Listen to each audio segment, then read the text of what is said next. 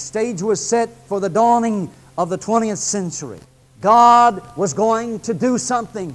All over the world there had been pockets, and there had been these outpourings in small fashions, and there had been believers that were holding tenaciously to the truths that God is the same yesterday, today, and forever, and that He was pouring out His Holy Spirit, that He was filling people, and they would not give up. The stage was set, and at the turn of the century in Topeka, Kansas, God furnished the spark that would set this world aflame. As a group of Bible school students gathered there to search the Scriptures and find an answer to this question about what is the baptism in the Holy Spirit, and they came to the conclusion that speaking in other tongues is the evidence. And on New Year's Day, a little lady by the name of Agnes experienced a mighty baptism in the Holy Spirit and spoke in other tongues, and soon the other students were experiencing it, and out of that they went to Texas to hold a revival and to share with those down there in Alvin, Texas. And in that revival, 134 persons received a Pentecostal experience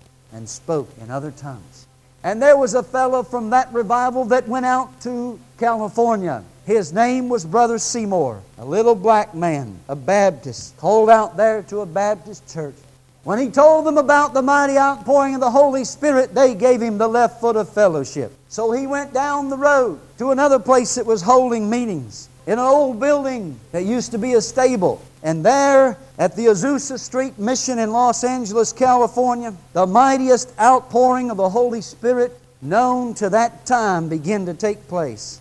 And those meetings, as described by people who came, were totally run by the Holy Spirit. They said Brother Seymour many times would spend hours on his knees on the platform with his head in an orange crate praying, while people would be receiving the baptism in the Holy Spirit all over the place. And people would be falling under the power. People from all over the world, from China, Japan, everywhere, came into that little stable. It only operated for a few months, but 20-some Pentecostal denominations trace their roots and say that they began at Azusa Street.